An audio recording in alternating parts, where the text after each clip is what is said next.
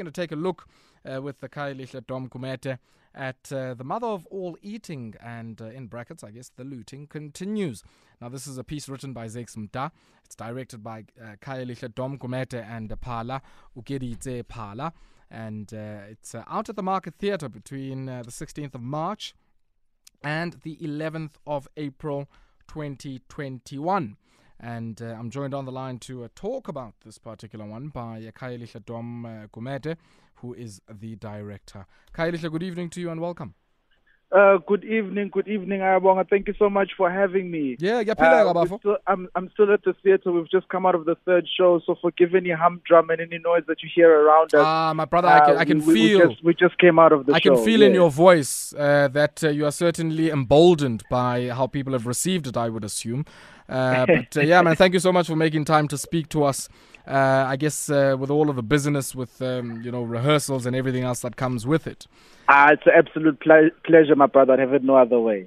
Let's start off there, man, with I guess the genesis of this particular piece, where it comes from. First performed at the Sechaba Hall out in Maseru at the Victoria Hotel in 1992. Yeah. From the pen of Zanemvula Kizito Mda, Zakes Mda.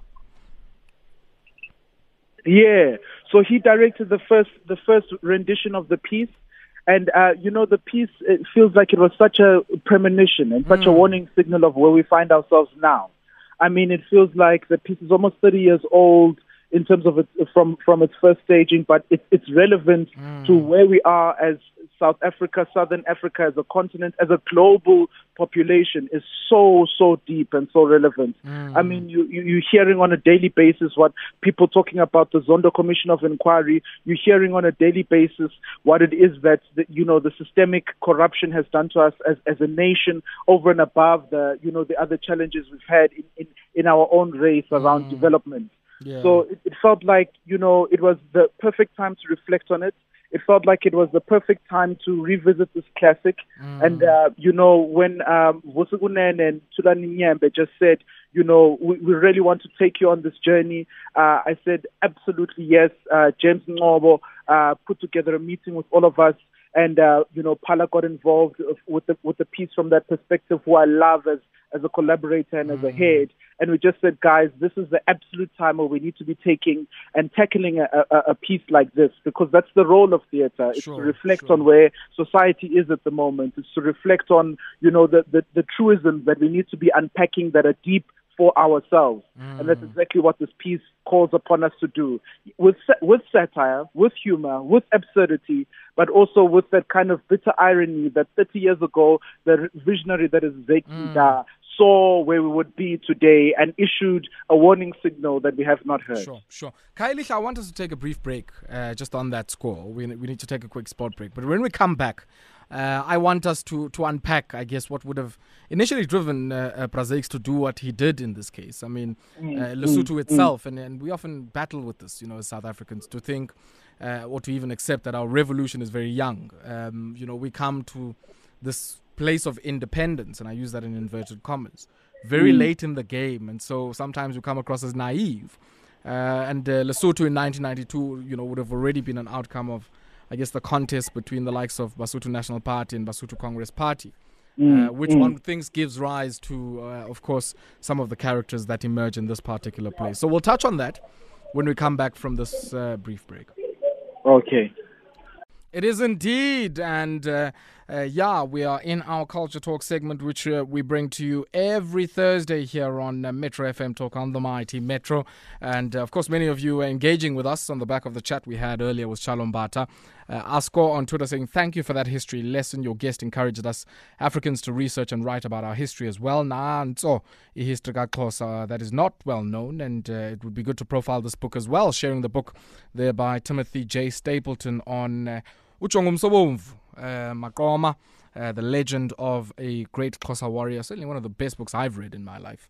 And I'd encourage many to go and check out that book. Talking about a man who went to Robben Island long before the Mandelas and many others. But certainly one will take a look at there of Komgani Amajenge. We should continue, of course, with our culture talk. And this evening, trying to make sense of our post-colonial reality. And we're doing so through the work of theatre in particular, and joined by Khayelihle Gumede, who is a director here of The Mother of All Eating, and in brackets, And the Looting Continues. Written by Zakes and directed by Khayelihle and Phala, Ookeditse Phala.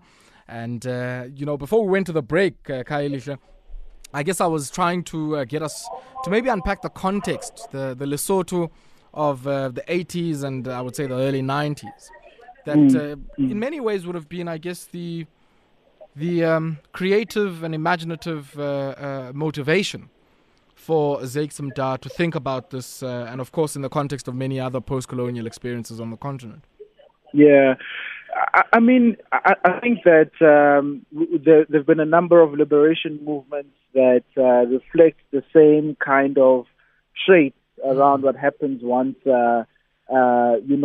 liberation is realized, in inverted commas. I like the fact that you said in inverted commas earlier. Sure. And I think that Lesotho has been no different insofar as, even more so, they had the shadow of what was the apartheid state at the time that, was looming very heavy over that dispensation. And being landlocked as it is, it's not an easy thing to escape what was, the border wars at the period, and the what would become the inevitable change within the context of Lesotho and within the context then of South Africa. Sure. So I think that the one thing that is really interesting is that the party partisan position becomes something that we reflect on in the play, which is also part of the culture of what develops post-independence. And what we as South Africans are also reflecting on around, the ANC and what it means to be in a position where, the party line might be told over and above state and country, some might argue. So in that way, it becomes like, one looks insular and protects the movement over the liberation movement over what it is that is the central act of governance.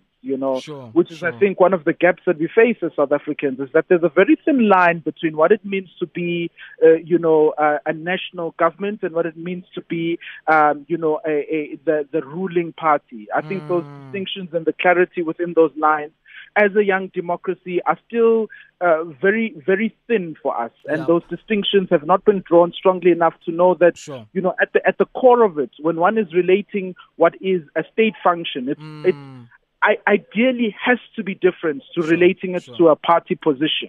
Khayelihle, and it's, I mean, just on that point, because I don't want us to leave that point, because I think you make a very, very insightful and important point there around how certain political traditions that develop under conditions of repression are transmitted, into the post-independence moment in ways that are able, I guess, to flush out whatever a future or ambitions of a future many of the people would have had in that moment. Would you not say, I guess, some of the challenge often in many post-colonial societies has to do with the fact that in many cases the ruling party might not necessarily be, the same configuration as the ruling class in the society. So you might, as we have in the South African situation, you might have a governing party that might see itself as a ruling party. But many people would argue with the notion that it is in effect the ruling class in the society. Yeah.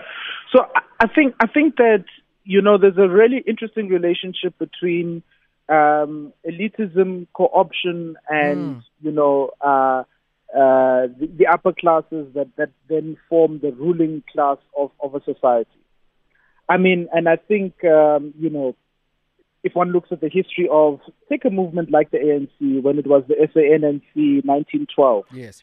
It's a small lobby group formed in Bloemfontein. It's largely middle-class concerns around can we be taken in to the rights that the white elites enjoy and those of a particular class enjoy. That becomes the foundation for the party that then has to transmute and reinvent itself and re-understand itself as a mass-based movement, because that was the only way that liberation was going to become possible.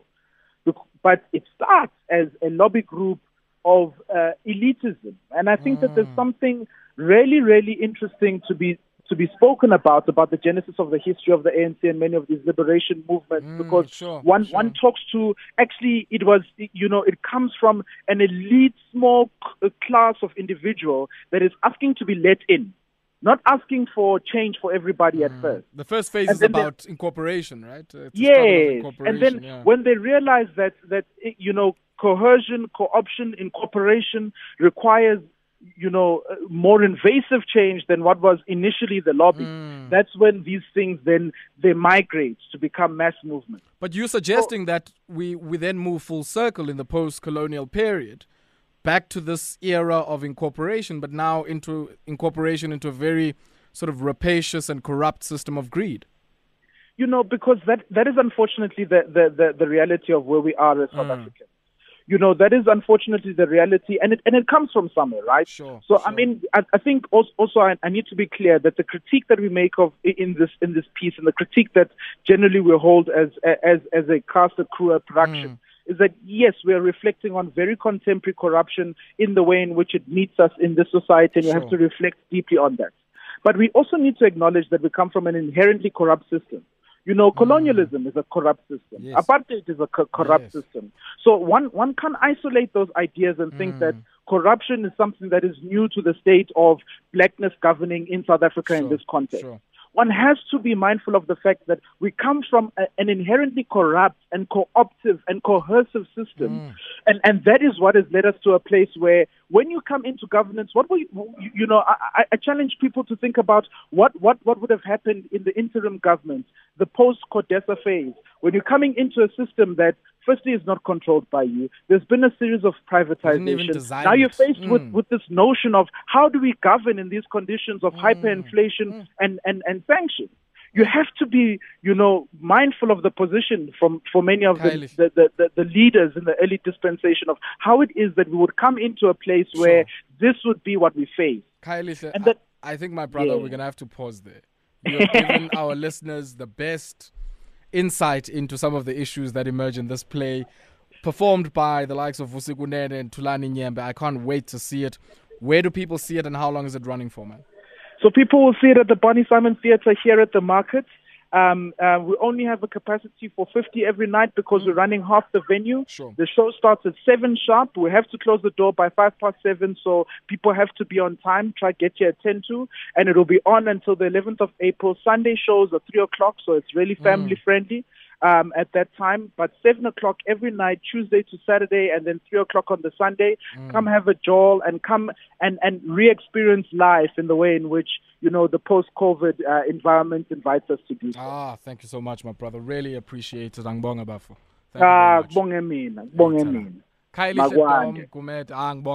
Khayelihle Gumede, director there of that piece there, The Mother of All Eating. It's out at the market from the 16th of March through to the 11th of April. Make sure you get your tickets because it's kungene 50 yodwa, set to be a fascinating production. We're going to have to leave things here for this week, folk. Back with you again on Monday. Have yourself a great evening. Take strength, ma Africa. Ukutyiwa kombona kuchubelana nangoku siyayibanga le economy.